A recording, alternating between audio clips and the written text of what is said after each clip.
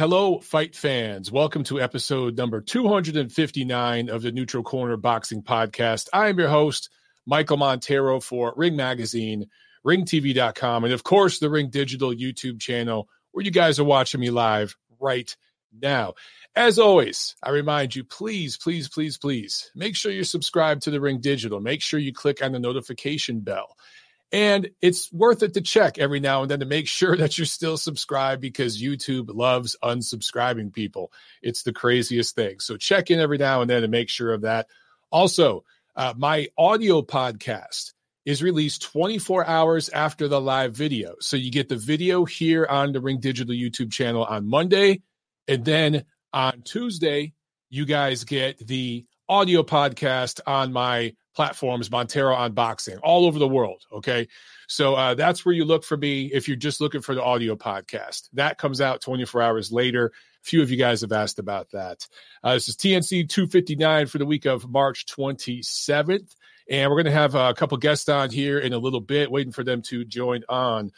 Terry Moss and Rob Butler, the promoters putting on a show here in Atlanta next Saturday. I've met Terry a few times. She owns a gym here in Atlanta called Buckhead Fight Club. Former fighter herself. And Rob Butler does RB3 Sports. This is his company. He's originally out of Ohio. These guys are putting on a show here April 3rd. And Terry just had a show here last weekend. She's starting to get busy again. And one of the things we're going to talk about is in the world of, post-COVID. I guess we're still in the COVID world. I don't know how to word that. Post-pandemic, or maybe we're coming to the tail end of the pandemic, however you want to word it. You've seen a lot of promoters move shows to the South, man. We'll talk about it in news and notes. Canelo Saunders just announced that is going to Texas at AT&T Stadium in Arlington, which, of course, is right, I think, west of Dallas. I was just down there for a fight. It looks like I'll be going back there pretty soon. I was just in Florida for a fight, another Canelo fight when he fought Yildirim. So, and Florida just picked up Teofimo Lopez's fight against George Kambosos. Here in Atlanta, we just picked up a big show coming up on Triller. Of course, Jake Paul's fighting some MMA dude, Ben Askren. I don't know much about him, but the real boxing match on that card, Regis Prograis is going up against Ivan Redkach. That's a good fight. So these commissions that are open right now are getting shows, right? So we're going to see more and more of that. I think Terry's on. I'm going to try to bring her on to the chat right now. And then I'm not sure if Rob's going to come on or not. So hang on tight, guys. Sit tight for just 1 second. Terry, what's up? Can you hear me? There we are. How are you doing, Matt? Good. How you doing? I'm good. I'm hanging in there. Hanging in there. Yeah, I know you're probably running around like crazy. You just had a show last weekend. You got another one coming up. Actually, like two of them, right? Yeah, we have April 10th. We just did March 20th. We have April 3rd, right. April 10th, and then April 17th as well. Man, so you guys, you're crushing it. And they're all at Buckhead Fight Club, right? Right. I'm helping another guy in Kentucky for April 24th, so that's like 4 weeks right in a row. It's a lot. That's crazy. Yeah. So you're doing a show April 3rd with Rob Butler of RB3 Sports, correct? I didn't know if he was going to join on or not.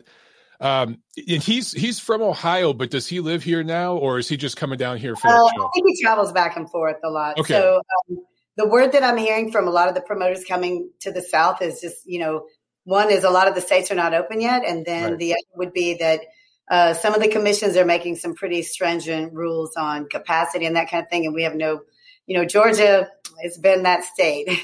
Yeah, right. Yeah. I think Georgia was the first one to kind of, and then we kind of opened, and then Texas just announced like they're fully open. I don't know if you heard the news. Canelo Saunders, they got that stage for 60,000 people, no mask, no nothing. There are no restrictions here for seating and that kind of thing. In Georgia, the fighters and the cornermen and anyone within 6 foot of the ring has to have a COVID test, which includes the promotional staff and the officials and that kind of thing. But, they have you wear masks, but, they come off, I'll be honest, in every show you're looking around, you're like, oh, no mask over there, no mask. Yeah. Try to keep it under control. But yeah, I mean, that's the capacity is tight. I had an amateur show that had like 550 people at it. That was on January 30th. So I was at that one. Yeah. Oh, yeah. that was a lot of fun. I mean, your shows are awesome, and so I went to that one. I've been to a couple other club shows here in the Southeast recently. And then I've been to a couple bigger shows in Florida and Texas, and like I get the vibe people are ready to go out again. Be safe, be responsible, but people are ready to go out again and enjoy fights. Right? Is that is that the sentiment you're getting? Yeah, and I mean, my personal opinion, I think so many people have had COVID now that those that really get affected by it, they're I really don't see the numbers going up like they were, and there's way less social distancing now. So to me, I think it's maybe there's been a herd exposure. Herd immunity. Yeah, and then there a lot of people now are getting vaccinated, including myself. I did get one. Waiting for my next one. So, but I had COVID twice. So you had it twice. Wow. Oh, yeah. I caught it the first time at the Wilder Fury fight in Vegas. No shit. That was in February of 2020. Yeah, you got it like right at the start. Early. Yeah, nobody really was talking about it. I think they said there were like 4 cases in Washington State or something like that at that time, but it was quite an experience. And then it went all around everywhere for so many times. So I've got some of my fighters that had it 3 times. It's like wow, that's crazy. But, after a while, I do feel like it's definitely lesser if you've already had it the next go around. But we can't say that. That's just my personal experience. So, but there are, you would think that with the way things have opened up, that the numbers would be going up, but they're really not. And I think a lot of it has to do with us being exposed to it, and more people getting vaccinated and. If you have it, you're immune for about 3 months. I can tell you that from personal experience. So twice, about 3 months, depending on where you're at. But I mean, the Southern states, we've always wanted them to be a boxing. We don't want to hear about the Southern circuit, anymore. So maybe this is our chance to come out. Yeah, I'm starting to learn all the names. I hear Chitlin Circuit, Southern Circuit, all that kind of stuff. Yeah. It's I was going to ask you about that. How do you fight that stereotype, if you will, and that label? And, I guess it's national that people feel that way and they like to pluck fighters from this area. What I love what you're doing is you're keeping fighters here and you're building a regular club show that fans here expect every month, but what else can you do to kind of break that mold? Well, you're talking to a woman in boxing, so that's a good point. Break barriers, especially more being a promoter, but just being a trainer, that's probably still one of the hardest areas in boxing to overcome, especially I'm not a big lady. I'm only like 5'1". You're very tiny. Yes.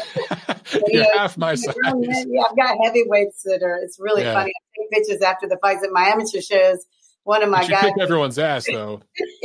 He's sitting on the stool and I'm literally as tall as him while he's sitting on the stool. And, it's I mean, those barriers really just, if you keep pushing forward, and you show them that you've got a quality product, and you're able to, make people happy. And I feel like in Atlanta, people know that my shows are going to be good.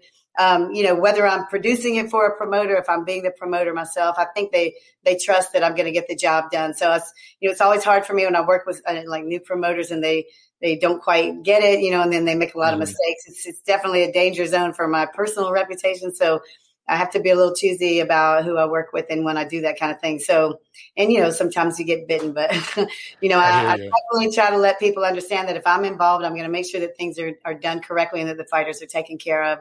And that's probably one of my biggest concerns. And then we have an entertaining show, that's put together well. That's really my trademark on it. So, I think there are a lot of promoters in Atlanta that, and around the South, especially the Southeast, we're talking, they're really trying to make a mark. Texas has had some big shows in the past, but Atlanta, not so much. We did have the one that Mayweather did, with Badu Jack, and then there was Tank Davis was the main event. That was December 2019. I covered that one for Ring, and it was a sold out crowd. It was a sold out crowd.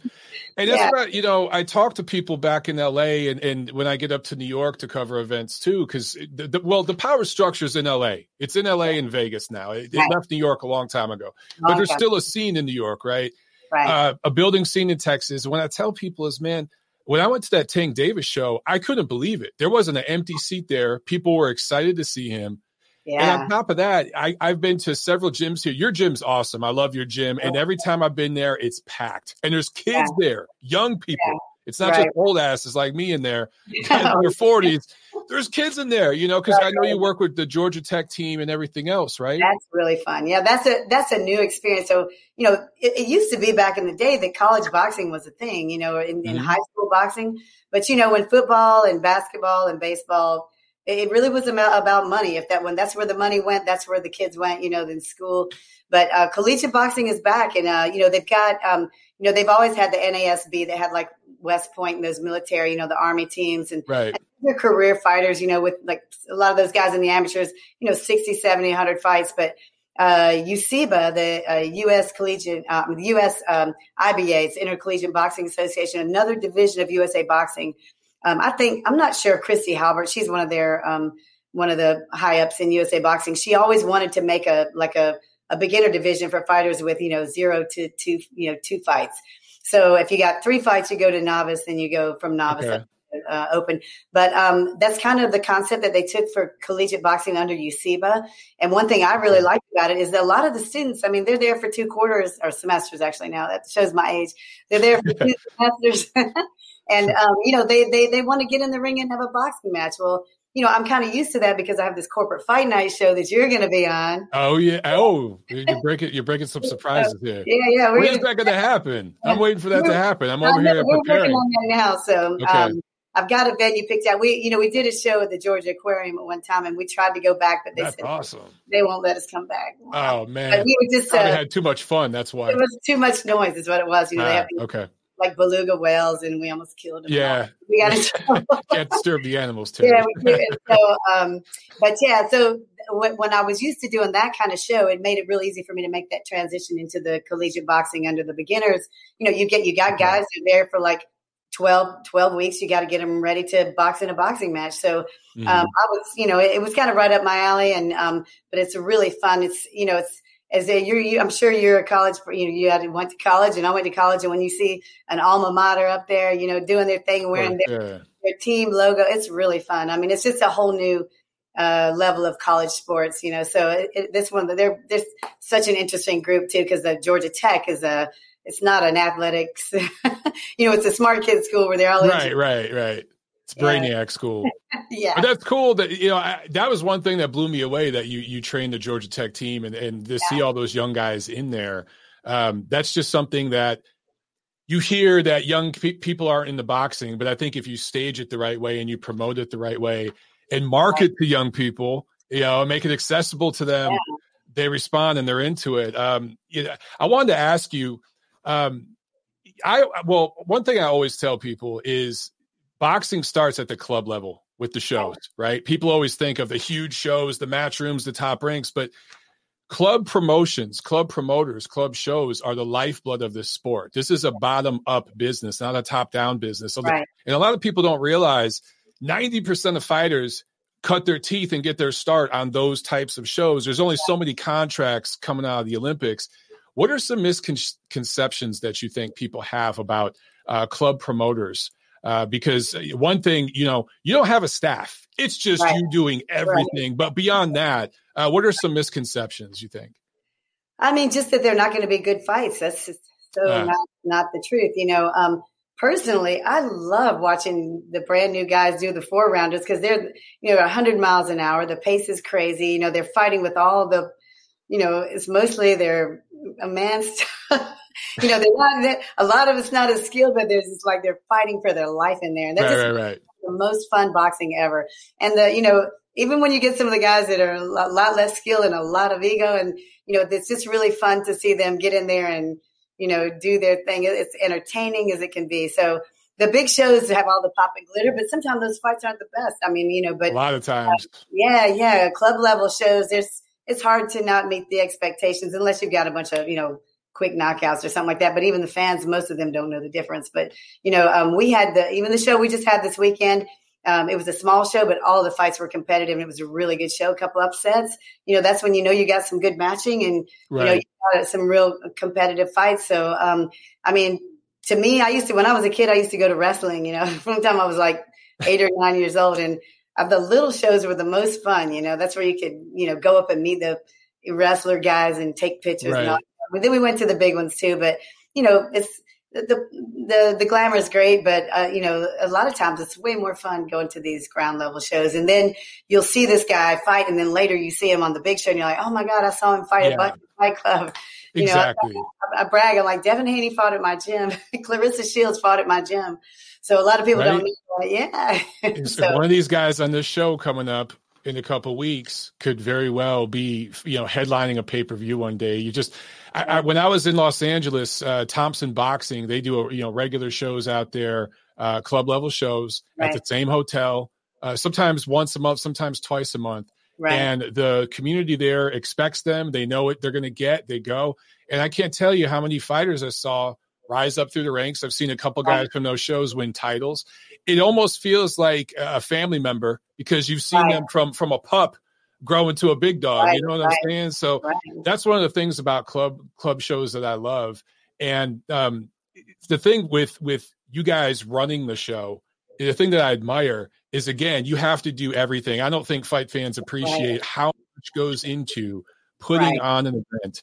Now, this show coming up April 3rd, you're not the promoter, right? It's Rob, but he's using your gym, right? Yeah, I'm helping him with some logistics and things too. Okay, it's a team.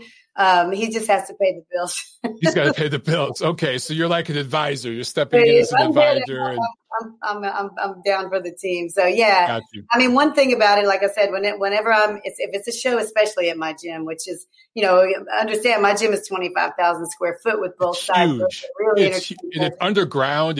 I love it. The whole setup of it is like out of a fucking movie. I love it. I know, right, it's right. A real gym, And when I first heard Buckhead, because Buckhead is supposed to be the really nice, swanky part of town. So I'm like, let me go see this gym. Let me see what's up with this. I'll admit, I'm coming from LA, the real gym. I walk in there, I go down those steps. I'm like, holy shit, this is a legit. It is an awesome setup you got there. Right. And it's really unique. It is, The shows I've been to are awesome. They're so much fun. And we're a gym with the pool tables and bedrooms. So that's that whole addition you did to the back there. That is awesome. Yeah, that is fun. We got a pretty interesting space. So that's our newest addition. You'll have to come back there and shoot a game with us. So all right. Well, you can. I suck at pool, so you can shoot pool. Yeah. So, but yeah, it's definitely a real gym, and like I said, whenever we when there's a show that comes to my facility, I just got to make sure that everything's done, as square as possible. So I always get involved in just making sure all the logistics are handled. I give them all the information about how that venue works, some ups and downs and some problems that can occur and what you can avoid and, what the assets are and what the capacity is and all that kind of thing. So it's definitely takes a team to put on a show in that facility. It's just, the hardest part is just breaking down the gym and transforming it from a gym to a fight venue. That's the most difficult part because they don't look the same. They look very different. Yeah. Very different. That takes a hell of a lot of work. And you've got over 100 heavy bags in there or some shit. So I can only imagine as far as the COVID related stuff, is it going to be like mask required? So is there social distancing or no? Is it set up like normal? Georgia, we've got an interesting governor. So no, there's no social distancing. Okay. But by that, I mean, the seats are not 6 foot apart. We've got full capacity down there, but we do have, like I said, there is the pre-COVID testing and stuff for the fighters. And then the audience is required to wear a mask. We check temperatures and sanitize.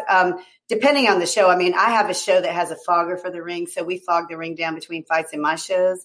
It's just, it takes a little getting used to that fog. I personally am a person with asthma and a real horrible allergies. So I'm like, please don't let me have a snot bubble while I'm on this podcast. Cause here's Georgia, it's like 70 degrees today. And I know. Yeah.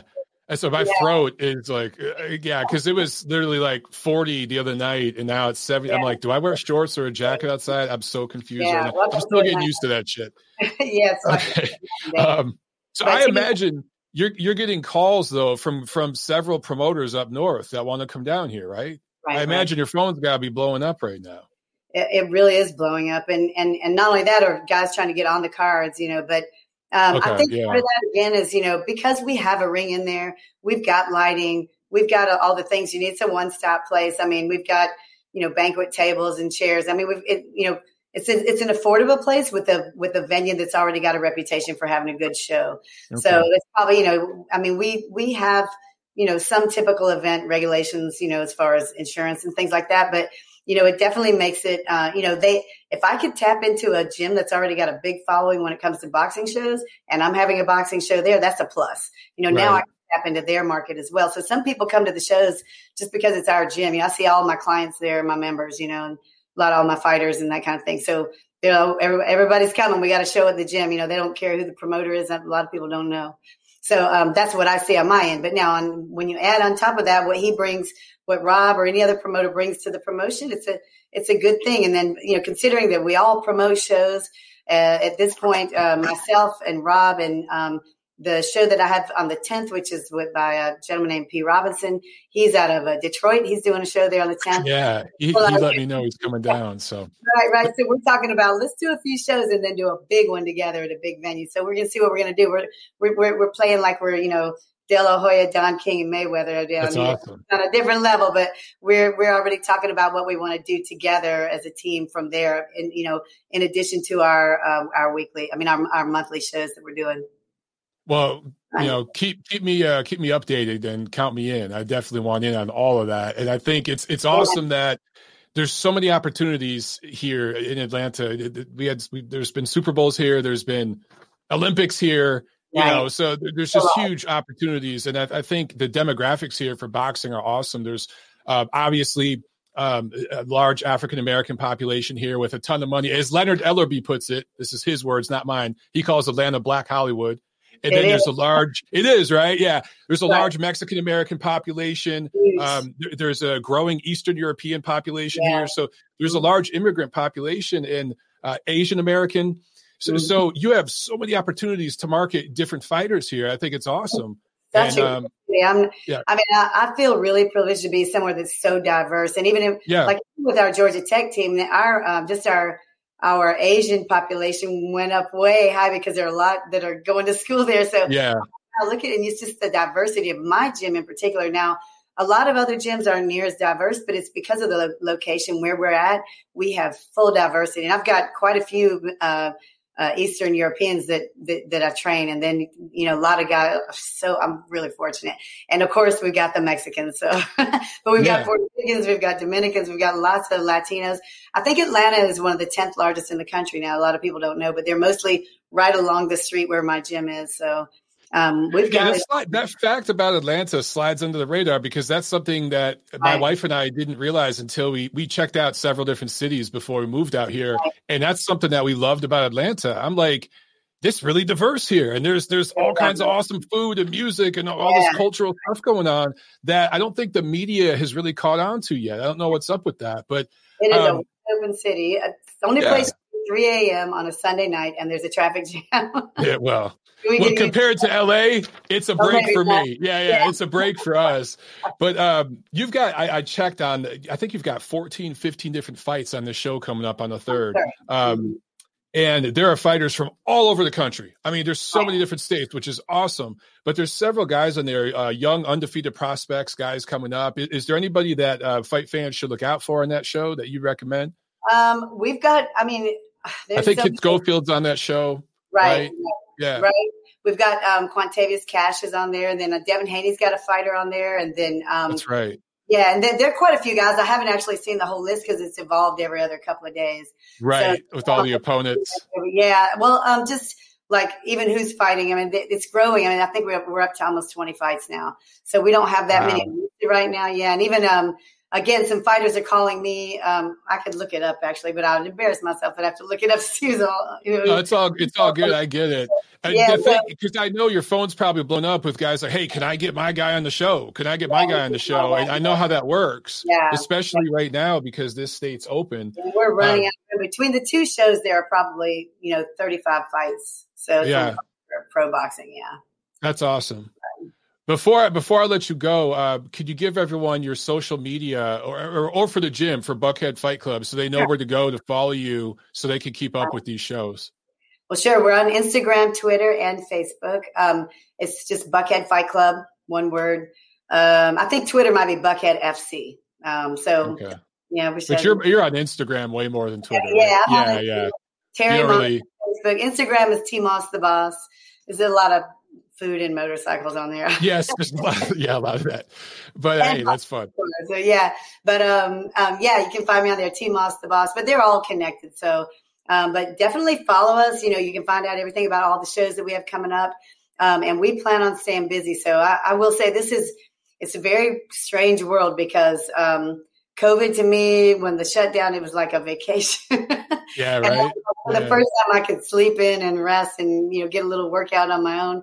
But now we are slammed. So we've got so much boxing coming up. We're like, we've got great training programs. We've got, a bunch of shows. And again, we've got corporate fight nights still coming around the corner. I haven't done one of those in about 3 years. It's just because I got too buried in the pros. But now I'm going to make room for that because there are so many people now asking me to bring that show back. And that's, corporate fight night. We started in 2010. We've done 14 shows, I think. Awesome. And now we're those we used to do them. We've done them anywhere from like 3 times a year to once a year. But this business people boxing each other, raise money for charity. Those are big black tie shows in fancy locations and all that kind of thing. But we have done one at the gym. So, but they're fun too. They're coming up. If you want to box, if you want to fight, you want to be on a show, you just get in touch with us, let us know through the social media. We get a lot of calls, about people that want to, fight their friend kind of thing. And we're still trying to find a way to make that legal. If we can do that, we're going to burn those out like one Friday a month and just that'd be awesome. That'd be a lot of fun. Beat down, just beat your friend down. Beat your friend down night. You just got to Buckhead Fight Club. Right. So once I figure out a way to get that sanctioned, we're going to be doing those shows too. So let's let people just sign up to box each other. Or we can do it as long as there's free admission. You can do it like that too. So we're going to see how we might be able to put that together. So I'll keep you posted on that. Okay. Yeah, absolutely. Thank you so much for being on the show, Terry. I appreciate it. We'll definitely do it again. As always, I love to see you get back in the gym. And we'll be back soon. Come on back. And are you going to be at the show next weekend on the 3rd? Yeah, we'll be there. Let me know. I'll put you on the guest list. All right. We'll see you there. My pleasure. Thank you. All right. Have a good one. You too. Bye. There she goes. Terry the Boss Moss, former fighter, now owns and runs a gym here out of Atlanta, regularly puts on shows. Awesome stuff, man. Everything from amateur fights with kids up to high-level amateurs, all the way up through the pros. And the pro shows have different themes and everything. I love it. It reminds me a lot of what like Thompson Boxing was doing in the Los Angeles area when I was out there, just watching young guys come up. And I think, again, club shows are so important. They're the lifeblood of the sport. And I think that clubs don't get enough love because it really is a labor of love. They work their freaking butts off. So good for her for all the work that she does in boxing. And I've seen her working with a lot of the kids. The Georgia Tech team, boxing team, trains there. And she's made a difference in a lot of young people's lives. So just awesome person. Good to have her on the show. All right, guys, let's jump into some quick news. There's not a whole lot to cover news-wise. Oh, actually, before I do that, I completely forgot the new issue of Ring is out. I forgot to show this to you guys. New issue of Ring is out. Oh, there we go. With Ryan Garcia on the cover right there. I know some of you may not like that, but young King Rai is a star on the rise, and that's why he's on the cover right there. And then a piece by Anson Wainwright that is near and dear to my heart. Ray Mancini's greatest hits. Ray Boom Boom Mancini, one of my favorite fighters from childhood, is featured in this magazine. That's just one of my favorite articles in this issue. Also, something else I wanted to put you guys onto. I've shown you before, my man Chris Small, his artwork. I wanted to show you guys something he did recently, and I forgot to feature this last week. But check this out on the screen right now. Chris Small Art. If you guys go to Twitter, Chris Small Art, check out his profile. He does awesome pencil sketches and of different fighters. And he's sent me a few that I've shown off here on the show. But check out this one he did of Marvin Hagler. I think this is amazing. You got him back in the day when he was a fighter, and then you got him later on as an older gentleman. Just an awesome photo, or not photo. It's a pencil sketch, a photo of a pencil sketch. But I thought that that's really, really cool and wanted to share that with you guys. One of the things about Marvin Hagler that was really cool to see was how he went from this like, angry, ornery fighter, because that's what you got to be as a fighter, right? You got to be edgy. You always got to be dialed in, don't smile much. And then he kind of turned into this happy grandpa later in his life. And he would smile, he would take pictures, he would talk with people, and he just came off like you'd never even know he was a fighter, later on in life, the way that he was. It was just very, very cool to see that. And so that picture that Chris Small did right there kind of illustrated that. And I thought it was a lot of fun. Okay, let's jump real quick news and notes, guys. Only one item, really. Canelo versus Saunders going to AT&T Stadium in Arlington, Texas. I hinted at that earlier in the show. I was talking about that with Terry. May 8th, of course. And this is staged for 60,000 fans. So that's basically capacity. And as far as I know, no masks, anything like that. I do believe the fighters and the promotion, they'll all be tested and everything. But as far as fans, you can buy a ticket and you can go if you can get there. Now, the fans from the UK that would want to come over and support Saunders, I don't know if you guys are going to be able to get out of England to go. I don't know what the restrictions are like over there. I'd like to hear from a few of my UK listeners, viewers, because I don't know what the restrictions are over there. I'm curious to find out if you guys will be able to get out of there and fly here to the States to go to that fight. And if so, how many of you plan to do that? Because I know you guys have been really locked down over there for a long, long time. So Texas picks up the biggest fight of the year so far. I personally think that Taylor versus Ramirez is a better fight. I think that's a more competitive 50-50 type of matchup that I'm more looking forward to. And of course, we just had Chocolatito Estrada, which was in Texas. Taylor Ramirez is going to Vegas. Top Rank definitely wants to put that on in Vegas. But those are the three top shows so far this year. Two of them go to Texas, right? And then the biggest one, Canelo Saunders, that is the biggest commercial fight of the year so far. That's going to Texas. So guess what? Regardless of how you feel, where you sit politically on the COVID issue, testing, and then, wearing masks and the vaccine and all this stuff, wherever you sit on that, I'm not here to debate any of that. But the proof is there, guys. If you open up your state, the fights will come. That's what's happening right now. Again, Teofimo Lopez, George Kambosos is in Florida. There's that big Triller show is coming here to Atlanta because Georgia's open. But Texas is wide open, more than any other state. And boom, the biggest show of the year is heading down there. So since the pandemic, Canelo has fought in San Antonio, Miami, and now Arlington. So Texas and Florida. Well, no shit. It makes sense, right? Go where you can go and where you can get the most fans, sell the most tickets, generate the most capital. Before that, going back all the way to 2011, 12 of Canelo's 16 fights before the pandemic, going back to 2011, were all in Las Vegas. So that was his home base, and the majority of his recent fights, especially, right? So he had fought before in Texas, and, I think in Houston, Minute Maid Park, I think it's called. But for the most part, he was a Vegas guy. But right now, the situation in Vegas, they don't know what's going on. So they've been going to where they can go and they can have fans. So that makes a lot of sense. All right, guys, let's jump into review real quick and look at what took place last week. We had a bunch of shows. It was a busy week, man. Thursday, let me get over here to my banners. Let me change it to fight preview. There we go. Or fight review. There we go. Last Thursday, March 18th in Puerto Rico, Golden Boy Promotions put on a show on NBC Sports Network. This was a Ring City USA show. In the main event, last-minute replacement, Angel Fierro scores a come-from-behind upset special KO6 win over Alberto Machado. Fierro was down once in the first round and the second round, comes back. The momentum changed right around the fourth round. That's where the momentum really changed. You started pushing Machado back, KOs him in the sixth round. This was the second time in a row that in the main event of a Ring City USA card, you got a come-from-behind knockout win. Go back a couple weeks ago, Brandon Adams pulled the same thing against Sergey Bohachuk. Remember, Bohachuk was up early. It really looked like he was having his way.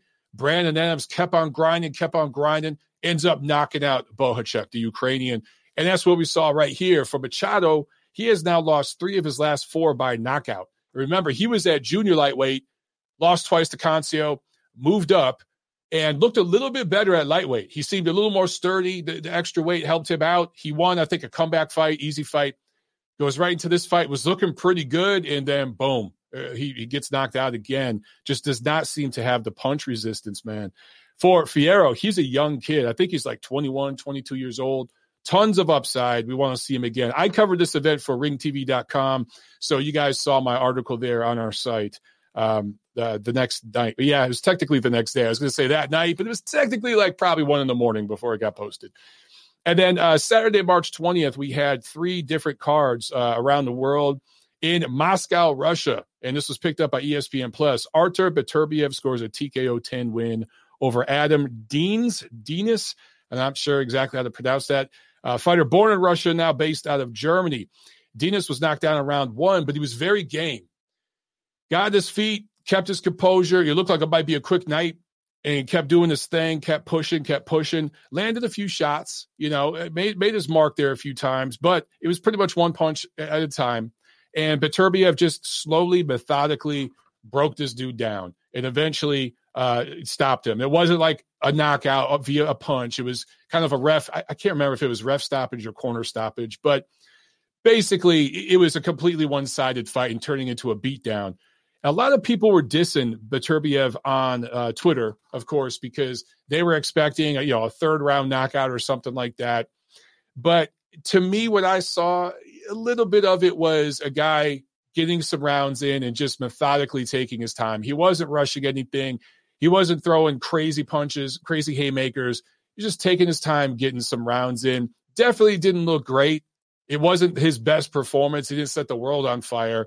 But now there's people saying, oh, he's trash, he's overrated, because, that's how Twitter boxing is. But look, he is an older guy. He is injury prone. He's had a ton of delays. His career has been very, very frustrating. John Uden in the chat corrected me, saying that the corner for Denis did throw the towel in. Okay, I thought so. Thanks for keeping me honest, John. I couldn't remember for sure. But for Beterbiev, yeah, man, it's been a frustrating career because of all the delays. He doesn't fight a lot. He's kind of like the Gary Russell Jr. of the light heavyweight division. His delays are less politically driven. They're more driven because of medical issues and things like promotional issues and injuries. However, I still think he's the best light heavyweight in the world. Now, if him and Dimitri Bivol were to fight later this year, or him versus Joe Smith Jr., I would slightly favor Beterbiev, at least right now. Maybe my opinion will change, okay? Those guys have upcoming fights. We got to see how they look. But let's hold back judgment and just wait to see how these guys look before we make too many predictions, because people are saying right now Canelo's going to move up to light heavyweight and destroy Beterbiev and this, that, the other. Let's slow down. It's one fight, all right? The last time he was in with an elite level opponent against Alexander Gvozdyk, he looked much better. He broke that dude down. It was able to win. I will say this, though. Gvozdyk was able to touch Beterbiev, just didn't really have the power, not that much speed. Denis had pretty decent speed, zero power to his punches. He was able to touch Beterbiev. We have seen Beterbiev dropped a couple times. If those guys can touch him, Dimitri Bivol certainly can. He's not the hardest puncher, but he's definitely more athletic than Gvozdyk and Denis. If Joe Smith can touch him, Joe Smith is probably the hardest punching fighter at light heavyweight right now. He could probably do some damage to Beterbiev if he can land punches. Canelo Alvarez, if he were to move up and fight Beterbiev, he'd be the fastest fighter, best hand speed, best defense, best upper body movement, but just the most elite level fighter, pound for pound, obviously, that he's ever faced. So if all those guys can touch him, it will get interesting to see what happens if he fights a Dimitri Bivol, who can get in and get out. Dimitri Bivol's defense is his feet. He could get in, land punches, get out. I believe he's got faster feet, faster hands, more athletic than Beterbiev. Beterbiev is certainly stronger. He might be the strongest fighter in the world, pound for pound. But Bivol, I think, is a little faster, a little more athletic, and can get in and get out. Joe Smith Jr., again, punches like a freaking mule. If he hits Beterbiev, maybe he could put a dent in him. And then Canelo Alvarez, David Benavidez, perhaps, if he ends up moving up. It'll be interesting, man. I definitely want to see. But let's give credit to Denis. He put up a good fight. Zach D in the chat said Denis put up a good fight. I agree with that. So good job by him. All right, Wembley Arena in London, Matchroom on DAZN. Lawrence Okolie wins a vacant cruiserweight title by knocking out the Polish fighter Krzysztof Glowacki, KO'd him with a right hand. Lawrence Okolie isn't the most scintillating, most exciting fighter to watch, but he's becoming pretty damn good. He's really, really improved. He's awkward. He's long, man. He's got crazy long arms. Reminds me a little bit of Mo Hooker, the way he's built. Erislandy Lara kind of has a similar build to those guys, long, long arms. And he was able to utilize that against Glowacki, get the stoppage. Glowacki looked a little bit like a shot fighter, a little bit. I'm not going to quite call him 100% shot, but he's definitely over the hill. Still, a very, very good win for Okolie, who is 16-0. They list him as 6'5", 6'5" cruiserweight. That's awesome. I mean, just the size advantage he has right there. 2016 Olympian. Under Shane McQuiggan, he has really improved, man. He has really, really improved. And what I love about this is that he immediately after this fight called out Marius Bradis for a unification fight. A fight between those two, in my opinion, that the winner of that fight is the man of the cruiserweight division. Would love to see it. And, you know, I think he's as ready for it as he's ever going to be. If they can make that fight this year, that's the best fight that could be made in the cruiserweight division. John Uden in the chat says Glowacki had been out of the ring for a while as well. Yes. He had that, strange fight with Bradis that ended strangely. What was that? 2019, I think. I'm not sure if he fought at all in 2020. I get it. He just has that look of a guy who's a little bit past it. And Okolie got him at the right time. I thought this was a good performance from him. And he's definitely improved, man, because a couple years ago, I had zero interest in watching this guy. Just watching his fights was like watching paint dry. And I was like, oh, man, there's not much here. But he has impressed me. He truly has. Good work by Shane McQuiggan, who I think is an underrated trainer. And then here in the United States at Dickies Arena in Fort Worth, Texas, let's talk about this one. This is the most impressive win of the week. And I thought the best fight of the week, obviously. Golden Boy Promotions on DAZN, the Battle of Dallas. Virgil Ortiz Jr. versus Mighty Mo Maurice Hooker. Ortiz wins by TKO 7 off an injury to Hooker's hand. I seen a few of you out there questioning Maurice Hooker about the injury. He absolutely injured his damn hand. He wasn't faking. And there was a few people booing after the fight. Absolutely ridiculous. Did not deserve that. A guy who got up off the canvas, fought back, has now fought Ramirez and Ortiz, 2 fights he didn't need to take, but took them. And this was, his second fight, I think, at 147. And he didn't need to take this fight, takes it. So I think Maurice Hooker deserves a lot of respect, man. And it's for anybody questioning that injury, go back and watch the slow motion replay. Right when Hooker throws a right hand, Ortiz dips his head down, and Hooker lands right on the top of the head, the crown of the head. That's the hardest part of the head. His hand was a little bit open. He didn't quite turn over on the punch and get his fist closed all the way. Boom, his hand popped. According to his trainer, who I think is one of the real good guys in the sport. I don't think he's bullshitting anyone. We're talking about Bomac here, one of the real good guys, one of the best trainers in the sport. He said that they can't even train. He can't punch nothing for a couple months. That's how badly he busted his hand. So I think Hooker deserves respect, and I think that was really shitty the way some fans booed him. But I love it how he said, for all you fans booing me, fuck y'all. And he flicked everyone off and left the ring when he was being interviewed by Chris Mannix of DAZN. To me, that was the best part of the weekend, man. Good for Mo, because those people sucked. And apparently there were people booing during the 10 count for Marvin Hagler. Now, I didn't hear that, but I've heard a few of you guys on Twitter say that. If anybody was booing, or not booing, I should say, just talking and being loud and belligerent during the 10 count for Marvin Hagler, holy shit, man, is that disrespectful? I have no words for that. Anyway, back to this fight. Virgil Ortiz, TKO 7, Maurice Hooker. Immediately after this, Errol Spence is there in the crowd. Terrence Crawford's there in the crowd, and people are asking, what's next? Well, politically, we know a fight with Errol Spence ain't going to happen. Errol Spence is going to fight Ugas on Fox pay-per-view later this year. We already know that. So what about Terrence Crawford? Politically, that fight can happen. Grandpa Bob and Oscar De La Hoya, they do business together. They can make that work, okay? But is he ready?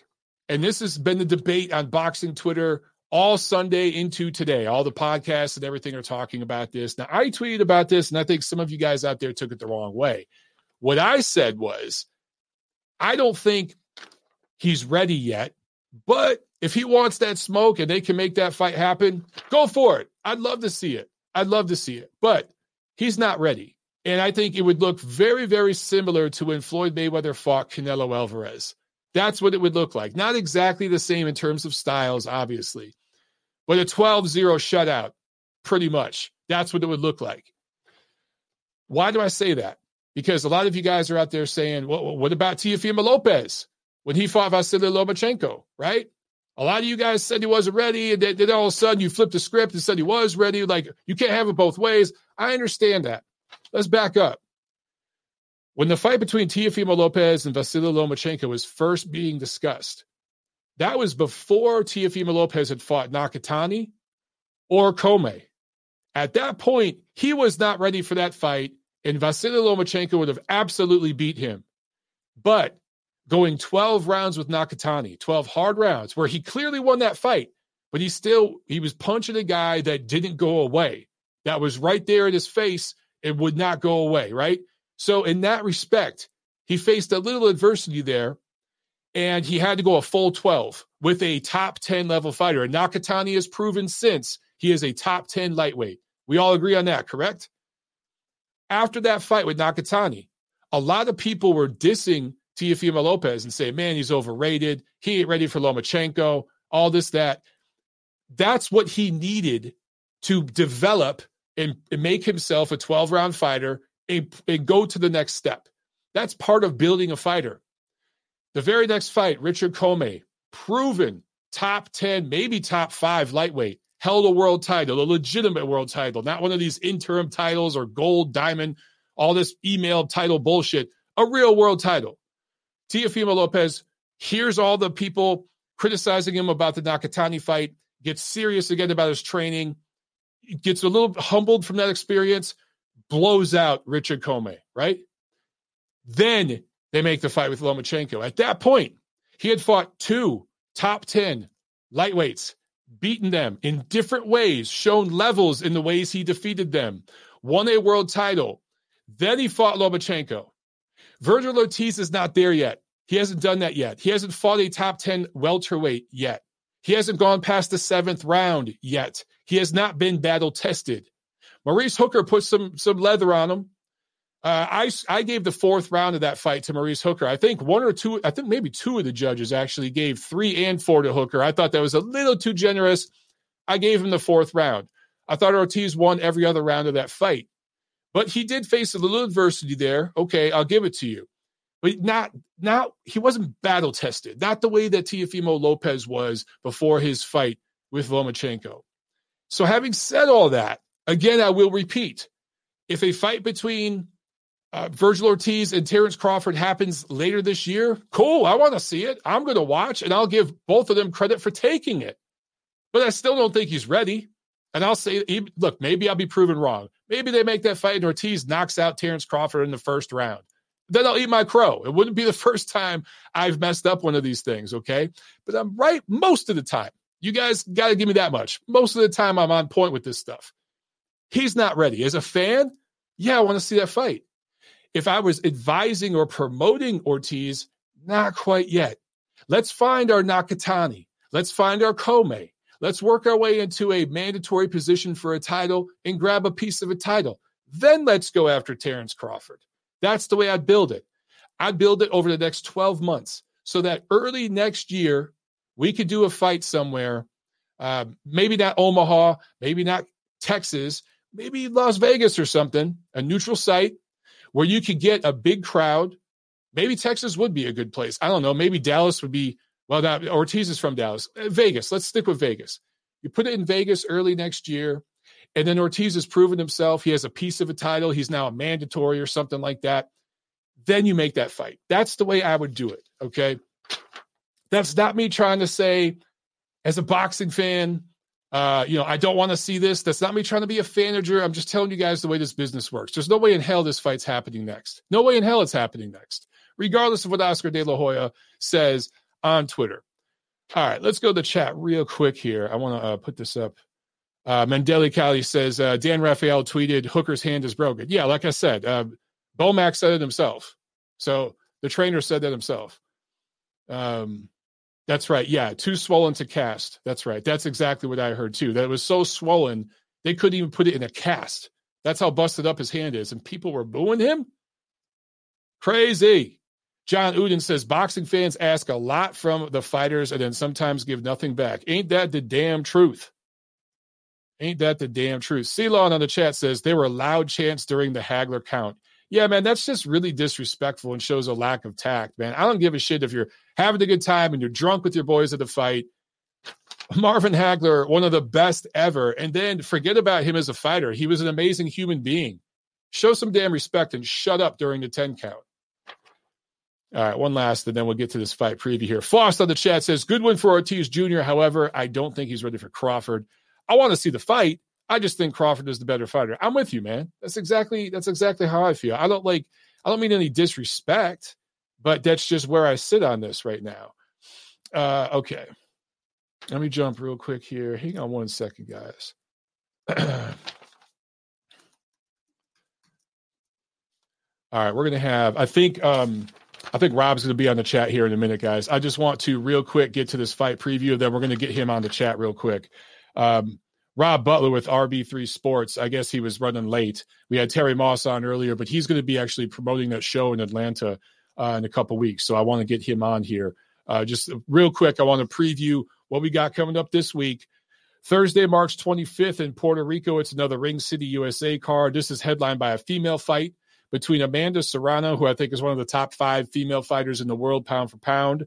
And she is originally from Puerto Rico, grew up in New York, but originally born in Puerto Rico, going up against Daniela Bermudez, her first fight outside of her native Argentina. And they're fighting for Serrano's unified featherweight titles. And then Saturday, March 27th, this fight is kind of slid under the radar. And it's going to be a damn good fight. Don't miss it. I don't know why it slid under the radar. Something about the delays and everything have kind of made it fall under the radar of boxing fans. But Saturday, March 27th in Gibraltar. When's the last time you saw a fight in Gibraltar? Matchroom on the zone. Alexander Povetkin fighting Dillian White in a rematch. These two fought last 2020 in Brentwood, England. Povetkin was dropped twice in round 4. Comes back in the 5th round and drops White. Don't miss this one. Someone's getting knocked out. I think this is going to be a very, very good fight. I picked Dillian White the first time around. Some people might think I'm crazy. I'm picking him in the rematch. I just think on paper, he should win this fight. He's the younger guy, much, much closer to his physical prime than Povetkin. I get it. Povetkin is a craftier fighter, has more skills, much better experience fighting better opposition. I get all of that, okay? But where these two are at in their careers, Dillian White should win this fight. I expect perhaps a late TKO win. Maybe it goes to the cards, but that would really be a shame. It is possible that Alexander Povetkin can do him in again, but I don't know, man. I favor Dillian White for all the reasons I mentioned before. Some people don't like Dillian. They think he's really, really overrated. They were pissed off that Ring Magazine, we rated him so highly. I get it. He is inconsistent. I understand all of that. But I do think he is a legitimate top heavyweight. I think he's a legit top 5 heavyweight. I think he's going to prove it in this fight and beat Alexander Povetkin in the rematch. If I'm wrong, I'll eat my crow. We'll talk about it next week. But actually, I'm looking forward to that fight a lot. You guys know I love the heavyweights. So let's see here. Let's jump over. We have Al Jones on the chat. He is about to join us. He is promoting that show on April 3rd here in Atlanta. So we're going to bring him on here in just a second. All right, let's add him to the stream. Al, what's up? Can you hear me? Hear you loud and clear. How you doing today? Doing well, my man. Sorry. I didn't know I thought that Rob was going to join on, and I don't know what's going on here. It's crazy, but all right. So right. You're going to be. I look a lot more handsome, so you prefer to have me on there anyway. It's all good, but hey, you look good to me. So you're in Atlanta, get ready. They are in store for a dynamite show, April 3rd at the Buckhead Fight Club. I'm telling you, the main event is Darren Cunningham III. He's actually out of Devin Haney's camp. Right. The co-main. Oh, you just broke up on us, Al. Al, you just broke up on us. For a great show. There. You broke up on us a little bit right there after talking about Cunningham, but yes. Well, Darren Cunningham is the main event. Right. He's out of Devin Haney's camp. Right. So he works well with Devin Haney. He's 12-0, future champ. Very hot prospect coming up. In the co-main, we have Montana, Too Pretty Love, out of Cleveland, Ohio. Excellent fighter, 13-0. I mean, they're going to put on a show. We have a great show coming on. A lot of up-and-coming prospects. A lot of young lions on the show. We got a card that's about 15 guys on the card. Yeah, I saw that. You guys got like 15 fights on that card. I was talking to Terry at the beginning of the show, and you guys have fighters from all over the country, which is awesome. Yes. Where are you based out of, Al? I'm based out of Cleveland, Ohio. You're out of Ohio? Okay. I'm a Detroit guy, man. So I got family in Cleveland. I'm trying to think, Mayfield Ave and all that. Do you know that area? Yes, very familiar with the area. I was just there 5 minutes ago. Awesome, man. Awesome. Yes. Yeah, man, some good Italian food over there. Detroit also, out in Southfield, actually. Yeah, man. Yeah, of course. I know Southfield good. I know it very well. Yes. Yeah, I was talking to Terry just about fighters and promoters trying to come down here to Georgia, Florida, Texas, bringing shows, bringing fighters down because we're open for business down here. Absolutely. I love Terry. Terry is great. Just so you know, the Buckhead Fight Club in Atlanta, Georgia, April 3rd is going down. The fans, they do not want to miss this. Tickets are going fast. So her shows sell out down there. It's gonna sell There's a reputation. I've been to a couple of them. I'll be at that one, so I'll see you there. It'll be nice to meet you, brother. But the community here knows about those shows at Buckhead Fight Club. They always sell out. So, because the crowds get rowdy. It's a lot of fun. So I'm looking forward to it, man. I'm looking forward to it. Yes, I am too. I'm looking forward to bringing Atlanta, Georgia, and all the surrounding states a wonderful show. I mean, they will definitely be pleased with this show. Lost you again. I'm not going to be able to. We lost. We don't see you, but we hear you. So I don't know what happened there. Right. But as long as you can hear me, we're good. I can kind of hear you. Breaking up a little bit. Okay. Can you hear me better now? Yeah, I can hear you now. Okay. Yeah, I'm coming through. I'm in the wood area. I'm in a wooded area. Oh, okay. That's Atlanta. It's very wooded here. Well, I was just gonna ask for fans that are concerned about COVID restriction or COVID protocols and things like that. Terry talked about this a little bit, but maybe you could give further insight. The fighters and the promoters and everybody involved with the fighters, their teams, are all going to be tested, correct? Correct. Everyone is going to be tested. Okay. The ring will be sanitized in between every fight. The ring will be sanitized also. We have that covered. And also you have to have a mask to enter. So, the only time the food is going to be great. And the only time you can take that mask off is in the midst of eating your food or drinking a soda. So it's going to be like when you fly, where you pull it down, you have a bite, you pull it back up. Correct. One of those things. All right. Exactly. Okay. Exactly. So that's April 3rd, Buckhead Fight Club, Atlanta, Georgia. They definitely, all your fans definitely need to be there. Hey, you said you'll be there in the room too. So yeah, we'll be there. Me and my wife will be there. That haven't met you, it gives them an opportunity to meet you also. There we go. Right. There we go. Right. That sounds good, man. Yes. So that's RB3 Sports putting that on also in collaborations.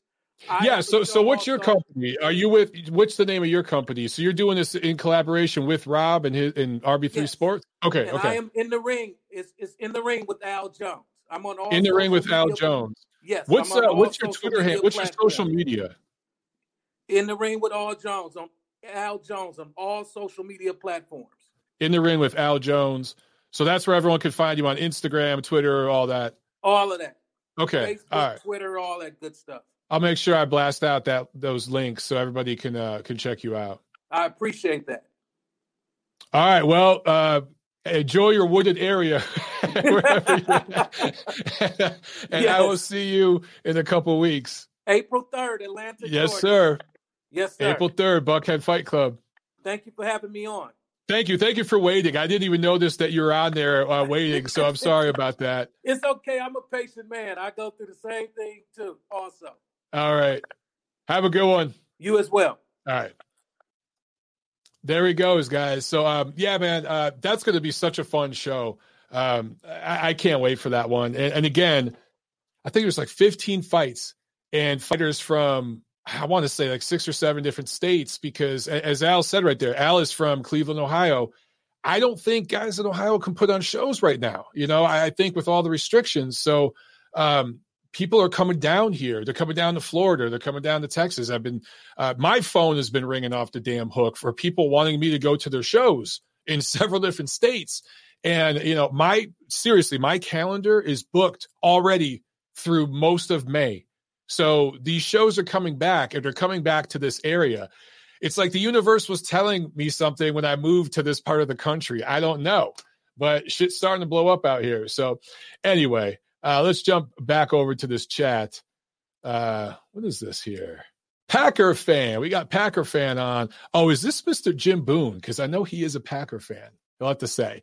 But check out Oscar De La Hoya's last tweet. He's slightly calling out DAZN execs for not showing up to watch Virgil Ortiz live. I don't know if this is a good way to keep getting dates, Oscar. I didn't see the tweet, but a few people on my timeline mentioned that. Oscar gets a little weird on social media. Look, from a guy who's made some mistakes on Twitter and took a lot of heat for it, Oscar definitely takes it way over the cliff, and he just gets kind of strange on social media. I don't know if I'd go after DAZN. I don't know if I'd go after those guys, but yeah, it should be people should be there supporting Virgil Ortiz Jr. But the entire crew is there. I mean, Chris Mannix and Todd Grisham, Sergio Mora, all those guys are there. Virgil got plenty of love, so I'm not sure what Oscar's talking about. And it's a little hypocritical, just a little bit, because Oscar hasn't necessarily given Virgil that much attention in comparison to this guy, Ryan Garcia. He's given a lot more attention to this guy than Virgil Ortiz. So it's a little bit hypocritical coming from Oscar if he's talking about DAZN execs not showing enough love. Let's see. Good question by Swahela. Is it possible to see this show on some channel or stream? I will ask about that, but I don't think there will be a stream for this particular show. But I do believe Terry Moss is working on that, and I will be working on getting that sort of thing set up if I can help out with some of these club shows around here, getting some of these things streamed. It could even be, guys, where some of these things could be streamed on my channel at some point. Okay, we've discussed that sort of thing with several promoters here in the Southeast, and if I could do something like that, I'd be happy to do it to help some folks out. Maybe I'd be doing commentary. Of course, all of that will cost money to get all that equipment and all that good stuff. But I think there's opportunities here, and so it's definitely something that's being looked into. Zach D says Oscar is a jabroni. Hey, you said that, not me. And then he said Ernie Hearn about to take the whole Rasta. That's interesting. I will say Eddie Hearn is crushing it. I don't owe Matchroom anything. I don't work for them, but Eddie Hearn right now is really, really crushing it, man. John Udin, he says, do you think the current crop of young fighters at the potential Fury versus AJ clash can make Bud versus Spence less relevant and maybe force their hand to make the fight happen?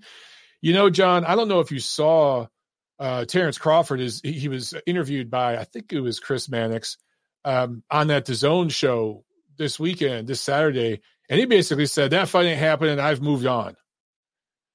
That lets me know right there. And look, neither side really wants it. I do ultimately blame Spence's side a little bit more for that fight never happening, because like his promoter, which includes Fox and Showtime, they didn't even acknowledge the WBO title. But now that they need the WBO title to market Charlo's next pay-per-view against Castano, suddenly they recognize the WBO title. You know what I'm saying? The optics of the way they didn't even include Crawford in the conversation, that looked a lot worse. So I do blame their side more. But there's plenty of blame on Terrence Crawford's side. Plenty of blame. I've completely given up on that damn fight happening. And you know what the truth is? It's past its expiration date. It really is. COVID probably gave it a little bit of an extension, but it's past its expiration date. And is it even in the top 3 fights right now in boxing in terms of commercial success? I don't think it is. I really, really don't. I think that there are other fights. There might be 5 more fights that do more business than a Spence Crawford fight. That's the truth. And it's their fault. It's their fault for screwing it up. Man, it sounds crazy, but Ryan Garcia versus Tank Davis would probably sell more pay-per-views. Don't shoot the messenger. If they did that like on Triller or something with a YouTube dude, it'd probably do more pay-per-view sales than Spence versus Crawford right now, because just no one gives a shit. Honestly, people are just over it. So I've completely given up. Oh, super chat pledge from Trent Nonpareil. Thank you so much. He says, yo, Pavel Silyagin looked great Saturday on the Beterbiev card. There were several young guys that looked pretty good on that card, man. That was actually a pretty loaded show with a lot of prospects from that part of the world. Is Taylor likely to fight Crawford or Lopez if he beats Ramirez? Yes. And the other way around. You got to remember, man, and that's another thing about Terrence Crawford. And you know what? This is a good question because it follows up on John's question. Terrence Crawford, in the back of his mind, look, if he stays with Top Rank, which maybe he will, maybe he won't long term, we'll see. I think he's going to be with them for a while. He knows that eventually the Taylor Ramirez winner is going to move to 47, and that's a high-level opponent for him. The winner of the Taylor Ramirez fight is on the pound-for-pound top 10 list. Easily. Who knows where they'll be positioned? It depends on who wins and how they win. But they could possibly be like the number 5, number 6 guy on the pound-for-pound list. So a fight between them, the winner of that fight, and Terrence Crawford next year or something, that's a big fight, guys. And that's going to go to pay-per-view, probably ESPN pay-per-view. I hate that it would, but it probably would. And it'd be a big money fight. And by then, you put that in Vegas. If Taylor wins, you put that in Vegas. You have the UK fan contingent come out. If Ramirez wins, you put it in Vegas. You have the Mexican-American fan contingent come out. And he's a big brand in California. His fans would come from Northern California over to Vegas. And, of course, everyone from Omaha would come to Vegas for Bud. So it would do a crowd. It'd do money. It really, really would. So he's got that big fight waiting there in the wings, man. And that's why I think he's just kind of like he's at a point with Spencer. He's like, fuck you. I got something waiting here. I'll bide my time. Do I like that attitude? No. I'd rather see Spence and Crawford fight right now. But it is what it is, man. But yes, to answer your question, Trent, Taylor, absolutely. If he beats Ramirez, I think he'd fight Crawford. And the other way around. If Ramirez beats Taylor, he'll fight Crawford. But Lopez, I don't know. Because I don't think Lopez is going to be with Top Rank much longer. Also, he's going to want to fight at 140. And it's possible that the Taylor Ramirez winner would rather stay at 140 and fight Lopez, but it might be a more winnable fight at that point. I don't know. I'm brainstorming here, okay? To move up to 47 and fight Crawford. It all depends on several different things, several different factors, time, place, and how Lopez looks at 140, how Crawford continues to look at 147. I mean, there's so many different factors, but there will be some mix of those guys fighting each other very, very soon. Abso-freaking-lutely. Zach D is asking, was the Charlo Castano fight announced? No, I'm just telling you what PBC is going to do. PBC is going to do a Tank Davis pay-per-view on Showtime later this year. They're going to do Charlo versus Castano on Fox pay-per-view. Spence versus Ugas will be on pay-per-view as well. That's just what's going to happen. Zach Diaz, Mike, you got to speak on Tyson and Triller. What happens now with Teofimo? I'm not exactly sure what you're referring to with Mike Tyson. I know that they were exploring an Evander Holyfield fight or something like that. I think Tyson's going to be back on Triller sometime soon. And Teofimo Lopez, obviously, his next fight is going to be on Triller against George Kambosos. That's going to be out of Florida. But Trenton Amperil says, damn, Lopez go in the Matchroom, I bet. It's possible, dude. It's very, very possible. That could very well happen. And that would definitely mess some things up a little bit. You know, it might mess up some potential future matchups. It'd be interesting to see how all that would go. Packer fan says, Deontay Wilder told Dillian White to sign to Al Heyman if he ever wanted a title shot against him. Spence said the same thing at the Porter versus Danny Garcia post-fight press conference, sign with Al. Yeah, look, there's just a certain way business is done on you know, they have a certain business model over there, and it is what it is. You know, I could comment on that all day about my opinions and what it's doing to American boxing, but I'll leave that alone. John Udon with the super chat. Thank you so much, brother. He says, crazy David Benavidez is still only 24. That's a good point. He has time to fight Canelo Plant and still have a big Mexico versus Puerto Rico clash with Berlanga in a couple years. Hell yeah.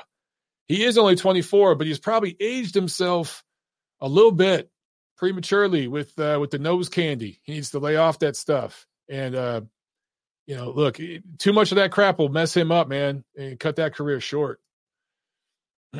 Zach D is saying, check Mike Tyson's Instagram. He's saying he's not with Triller anymore. That's interesting. And Mendelli is saying the same thing. Tyson went off on Triller on Twitter, not doing business with them anymore. Well, if that's true, that didn't last long. I don't know, guys. I really don't know. We'll find out. But I just, you see things on Twitter, you see fighters saying things, and then a month later, it's all patched up. Everything's funny when you're making money. Tyson Fury says all kinds of crazy shit on social media, and then things seem to work out in the end, right? So I don't want to put too much into that. To be honest, I don't know enough about it to comment on it here. If Tyson leaves Triller, it seems to me that with or without Mike Tyson, Triller has made an investment in boxing, and they're going to be around promoting some fights for a while. Now, will it last long term? I don't know. At some point, they're going to have more of a streamlined business plan that makes sense, right? And get some fighters over there that are consistently performing on their platform. Maybe, you know, maybe it's someone like Teofimo Lopez. I don't know. Or maybe they just do the little one-offs and buy a show here, buy a show there. If the shows are profitable, I think they're going to stick around. But this one between Lopez and Kambosos, I don't know how you make money in that show, because that show is not worth, that fight itself is not worth what they paid for it. Let's see. Yeah, a few of you guys talking about the Tyson thing. Al on the chat, Al DeGuero is asking anything on Triple G's next fight. No, man. I honestly, Triple G has kind of gone the route of, I was going to say Dimitri Bivol, who actually did finally announce a fight. It's not against anyone that we're really interested in seeing, but at least he has a fight coming up. But with Triple G, there's a couple names that have been bouncing around. You guys have heard about Murata. You've heard about Munguia. I think it's going to be one of those two guys, but I don't know. But I'm not really sure what's going on with Triple G right now. And it's a shame because he's one of the top names in the sport. He needs to get his ass in the ring and fight. I mean, last year with COVID, everyone kind of got a pass for being inactive last year. It's different right now, man. Shit's opening back up. You could put on a fight in Texas. You could put on a fight in Atlanta, anywhere in Florida. By the end of May into June, Las Vegas will be open enough where you could start putting on shows there. Top Rank is doing Taylor Ramirez there at the end of May. So there's really no excuse. Get in the damn ring and fight. That's what I got to say. I'd say that, right? You know, I'd say right to Triple G, man. Fight somebody. What the hell's going on? Trenton Peril saying Berlanga Shishkin, Berlanga Bully Beck. Hell yeah. Berlanga's not ready for either of those guys. They're further along than him, okay? But he needs to step up the opposition, but he might be ready for them very, very soon. But sign me up for any of that, please. All right, guys. That's it. Got the outro music here. We're going to jump off. Actually, you know what? I just lied my ass off because guess what? Just as I was about to jump off, I noticed there's 2 callers on the line. So I'm going to go take these calls, even though I'm losing my voice. These guys will give me a break. So you guys thought we were done. Nope. I'm going to jump over here to the phones. If I could get, let's see. My screen's freezing up. It won't take the damn call. Hang on. What the hell is going on here? Let's try this again. All right. 570. If you're still there, you're on the show. Yes. What's up? Thanks, Mike. This is Thad here. Dad, what's going on, man? Glad you took my call. Look, Terrence Crawford gave him a lot of leeway over the years. I never thought he was truly the pound-for-pound best because his resume is absolutely horrible. You could actually make a case that Hooker at 47 is better or as good as anyone he's ever fought. Okay? And when he was called out by Virgil Ortiz, who was a little nervous, it was his first big fight, but he took care of business. He made Hooker quit, and Hooker came to fight. I give him credit too. But Crawford is now deflecting and saying, he doesn't want me, while Ortiz is saying, hey, I know I'm not ready. Give me the fight. Yeah. He never spoke of money or all this other bull crap these other guys talk about. No, he's like, give me the fight. And Crawford, who is rumored to be fighting Josecito Lopez of all people, he basically said, nah, he doesn't want me. He poo-pooed the idea. I have zero respect for Terrence Crawford at this point. I think it's high time he gets pulled off that pound-for-pound, mythical pound-for-pound list because he just doesn't want to fight anybody. We say he wants to fight Spence, but hey, he could chase him down and he could take that fight for 30% of the purse. If you think you could beat somebody, go ahead and do it. You know, it's this entitlement attitude that's killing boxing. And he's the epitome of it right now. And a guy like Virgil Ortiz, I take my hat off to him. He's a prospect that wants to step up and fight the best. He did exactly what Teofimo Lopez said. And Lomachenko, he didn't say he doesn't want me. I'm not going to fight him. I need more money. No. Loma stepped up and said, here's more money for you, Lopez, so I'll fight you. That's a good point. That's a good point. Yeah, that's a really, really good point. So, I mean, that is a much different reaction. And you know, to further add to that, 30% of $10 million is not bad money. If that's the kind of money that would be thrown around, I don't know how much they'd get for that fight. I honestly think both sides have deflected because they realize there's just not as much money or demand for that fight as they thought there would be. And that's their own fault. That fight was hot 2 years ago. Yeah. And they blew it. They want to be Maypac again, and that's never going to happen. All these guys that talk about business, if you want to be a businessman, you do what I do. Go to college, get a degree, become a businessman. If you want to be a fighter, you get your ass in the ring and you fight. You hire a manager to be a businessman. Okay? You fight. And these guys didn't. And that's what they get. That fight is cold product. That's never gonna happen. They don't want to fight any guys. They want to fight C-level opposition they know they can beat. And now you got the young guns calling them out. And it's too late. As soon as Crawford fights Ortiz, I have that as a 50-50 fight, maybe 55-45 for Ortiz. Right now? He has power.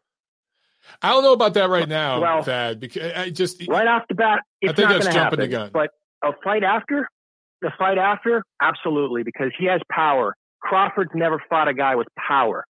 He's never stood in front of a guy with power. The only time he did that was with Kavaliauskas, who was an average fighter who had got a draw against Ray Robinson. Okay, Kavaliauskas is, he's like a lunch pail guy. Crawford stood in front of him, got dropped, and then he knocked him out. He's not going to do that with Ortiz. Ortiz would knock him out if he did that. I got to see more from Ortiz before I make that statement. Well, let me tell you.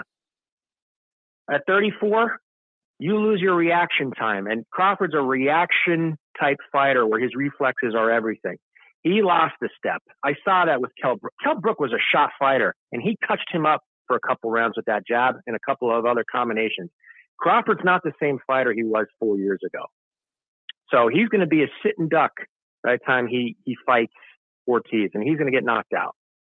I mean, I've handicapped I've watched a lot of fight films during COVID, and I've made a lot of bets, and I studied. And Crawford, as soon as he steps up to one of these guys coming up, he's going to lose because he hasn't had that competition. He's frozen right now, frozen in time. His best is behind him, and now if he fights a top level guy, an A-list guy, he's going to get beat. That's my opinion, but I've done my homework on this subject. You're on the record. You're on the record. Your opinion's not going to be popular. I will say this much, okay? I'm on the ring ratings committee. If Crawford doesn't fight a top fighter this year, I don't think we're going to take him off the pound for pound list, but he's going to slide significantly because I'm with you. And by the way, this is the same thing for Gennady Golovkin and other fighters like that. These guys have to fight. Let's be fair. Gennady Golovkin, they do. He needs to fight. So these guys are going to be off the pound for pound list, and some of these new young guns are going to be taking their place. So you're on the record, Dad. I'm going to admit I'm a Triple G's my guy. I'm a fan of his, but I'm going to say the same thing you did. He has to fight. He's an older guy, so he gets a pass on certain details, but he has to fight because he ain't getting any younger, and now's the time he's got to do it. But Crawford. There's no mercy for him anymore. We enabled him to this point. We're part to blame. We gave him this pound for pound status he never earned. Yeah, they say eye test this, eye test that. Well, if you but to be fair, Thad, let's not forget. Okay, at 135 he went over to the UK and won a title. Then he moved up to 140 and cleaned out the division. Ricky Burns. I know. I'm not saying he didn't beat anybody that's going to the Hall of Fame. Okay, but he did beat Postol, an undefeated Postol, who I think is a good quality prize fighter, a world level fighter. I'm not calling him a pound for pound guy, but he's a quality fighter. Yeah, he's a gatekeeper. I don't think he's more than a gatekeeper. Respect to that. He's more than I'd put him as more than a gatekeeper, especially at that time. But he was a top 10 guy, and he's fought a couple of decent top 10 guys. But I'm with you. Look, for a while, it really was politics holding Crawford back. I mean, the PBC didn't even. They pretended he didn't exist. They didn't include him in their graphics. Oh, that goes without saying. Okay, but I'm with you now where it's beyond that. This is on Crawford now. This is to the point where, we can only blame the PBC and Fox and all this for so long. This is on Crawford now. And I'll say the same thing about Gennady Golovkin. Yeah, he got screwed over against Canelo Alvarez the first time around, maybe even the second time around. But that was years ago. And you kind of rode off that for a while now. Get your ass in the ring and fight. These guys need to get in the ring and fight. Yeah. So I just want to be fair across the board. That would be the best fight. Yeah. No doubt. And, in closing, I want to switch really quick. I sent you a photo of somebody posting about Deontay Wilder and how it's now being put out there as gospel that he got $5 to $10 million to step aside for the Tyson Fury AJ fight. And that was put out by supposedly Max Kellerman, who I think it was his opinion. And here's what really makes me crazy. There's guys online that are cheering like Deontay Wilder just unified the heavyweight division because he got step aside money. They're all vindicated now saying, I told you so. I told you so. Deontay Wilder is the guy at heavyweight and he controls everything. These people are sick in the head. It's the world we live in now on social media. It's weird. True. And I mean, Max Kellerman put that out there, and it got a lot of publicity and a lot of tabloids like the Sun and the Mirror in the UK. And these fanboys, you could call them, they're acting like Wilder just won something significant where it's money. They're celebrating money. That has to say something. It says a lot. Say about character, where we're at in this world, not only in boxing, but what are these people like? Where is their dignity? To be a fan of money, where your favorite fighter is getting paid to step aside and not fight. Yeah, my thing is this too. Like a sobering thought. Max Kellerman is one of these guys that puts out I guess clickbait. He's not the only one. It's Stephen A. Smith is another one. Who's the guy that used to be at ESPN? Now he's at Fox Sports. He's an older guy. I can't think of his name. But there's a few of these guys, and they just Raphael. No. He's not a boxing guy, but he every now and then talks about boxing. But Skip Bayless. Skip Bayless. Skip Bayless. Yeah, these guys just say shit to get a reaction. The problem is, there's a lot of younger fans out there and stuff that look at them as news sources when they're not. And look, wait till Ring reports about it. Wait till Boxing Scene reports about it, or another reputable boxing platform that covers this sport exclusively. When they report it, then it's news. But until then, it's bullshit. I got to go, man. I got another call here. I got to jump to. Thank you for taking my call. Thanks, Dad. I appreciate it, man. I'm going to take this call real quick, but I got a super chat. Hold on. Where's my mouse? Hold on, guys. My mouse just froze. Damn it. What the hell just happened? Well, give it a second here. Super chat pledge from Tiny Tim. He says, look at Google Trends. Them Wilder channels have achieved nothing. Yeah, I've heard about that. I don't get involved in the Google Trends and all that, but I did see a couple of tweets go around, like a couple of reports talking about that, comparing Wilder's Google Trends to Tyson Fury's here in the United States and globally. And Fury trends more. And there have been peaks where Wilder has quickly peaked up and had like a little viral moment, to this day, and like all that kind of stuff. But all in all, man, those guys really haven't achieved what they wanted to. It was just a lot of nonsense, and they're kind of being laughed at. It's interesting that they celebrate a dude getting step-aside money when it hasn't even been reported by a reputable news source. All right, let's jump to one more call here real quick, guys. 818, you're on the show. Go. Hey, what's up, Mike? Hope everything's good, bro. I just wanted to comment. I don't know if you went through this because I kind of got your show late here, but do you know if the Linares and Haney is confirmed? I believe so. Let me double check real quick. But yes, I do believe so. I know everything's agreed to. I thought that's. Yeah, everything's agreed to. The only thing I don't know is if they had a venue. Let me double check.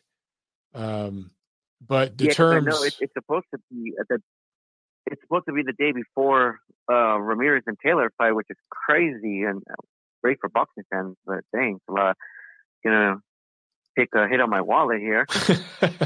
Yeah, you know what? It's not official. I'm checking the schedule. It's not official yet, so I don't know what the hell is going on. So, hey, are you going to be going to them if it's official? I don't know. It really depends on how all the assignments get split up. They might send me to Texas for Canelo Saunders. I know Doug really wants to go for the Taylor Ramirez fight. That's the one he really wants to cover. So I'm not sure, man. It just really depends on how the assignments get split up. Oh, man. Hey, a quick question, bro. I was wondering, what do you think the ticket price is going to be like? It really depends on the venue where they put it and everything. But I would imagine for that fight, you're going to be able to get $50 seats, and it'll be fairly cheap. I believe so. It's not going to be, $1,000 ring sides or anything. I just don't think they could do that. But no, I think the tickets would be fairly cheap. I would imagine, but it really depends on the venue, brother. If they go in Vegas or if they take it to like Texas or Florida or something like that, it really changes the dynamic of that whole thing. Damn, bro, yeah, because I already got my trip already to Vegas for the Josh Taylor, but if I can't get tickets for that one, it'd be great to get the Haney and Linares one. But hey, another quick thing, man. I was on Twitter hearing a lot of things about Virgil Ortiz going up against Crawford. Right. Hear kind of mixed reactions, but regardless if you win or lose too early or not too early, or advising him not to because of his career, I honestly think we should all actually encourage him to fight him, and we should all, instead of saying no, no this, no that because of this, because of that, let's just all go in it, as fans, be like, you know what, go for it. No, no ifs or buts. Just because, that's a great fight, man. And, I'm hearing, that Crawford does have the edge. Yeah, he does. But I'm telling you right now, man, Ortiz is, he means business. I don't know, bro. He actually could be, the one. Yeah. But it'll be a hard fight, man. But I mean, all I got to say is, like I said, like, there's a lot of opinions, but really we should just all be saying yes to that fight, no matter what, I mean, on the business side, obviously there's going to be a lot of concern and a lot of talk, but from Ortiz's standpoint, he wants to go, Yeah. If he wants it, I'm with you, man. Look, did Canelo fighting Mayweather hurt Canelo's career? I don't think it did. Yeah, no, definitely not. No, yeah. Definitely not. But I mean, it's just, I feel like, the more people bringing up that whole business side or not ready side, probably discourage, anybody who sees these comments and tweets from Ortiz's side or promoters are like, maybe they're right, just feel like, everybody should just be on board and be, what, let's do it. Let's go ahead and give him that fight, but, just too much, I'm not ducking, but, ducking and talk and no fights going on right now that we really want. But hopefully, hopefully PBC does come out with a big schedule at the end of the year, because like you've been saying, it's looking really bad for them right now. And I just read up my Showtime subscription, and you know what? It's not paying off for me. Yeah, that's rough, man. If you just did that subscription to Showtime. I do think that, like, in the second half of the year, PBC is going to announce a big slate of fights. Like probably at some point in the summer, they'll announce fights for like the late summer through the fall, and it'll be a pretty good schedule, but it's going to include several pay-per-views.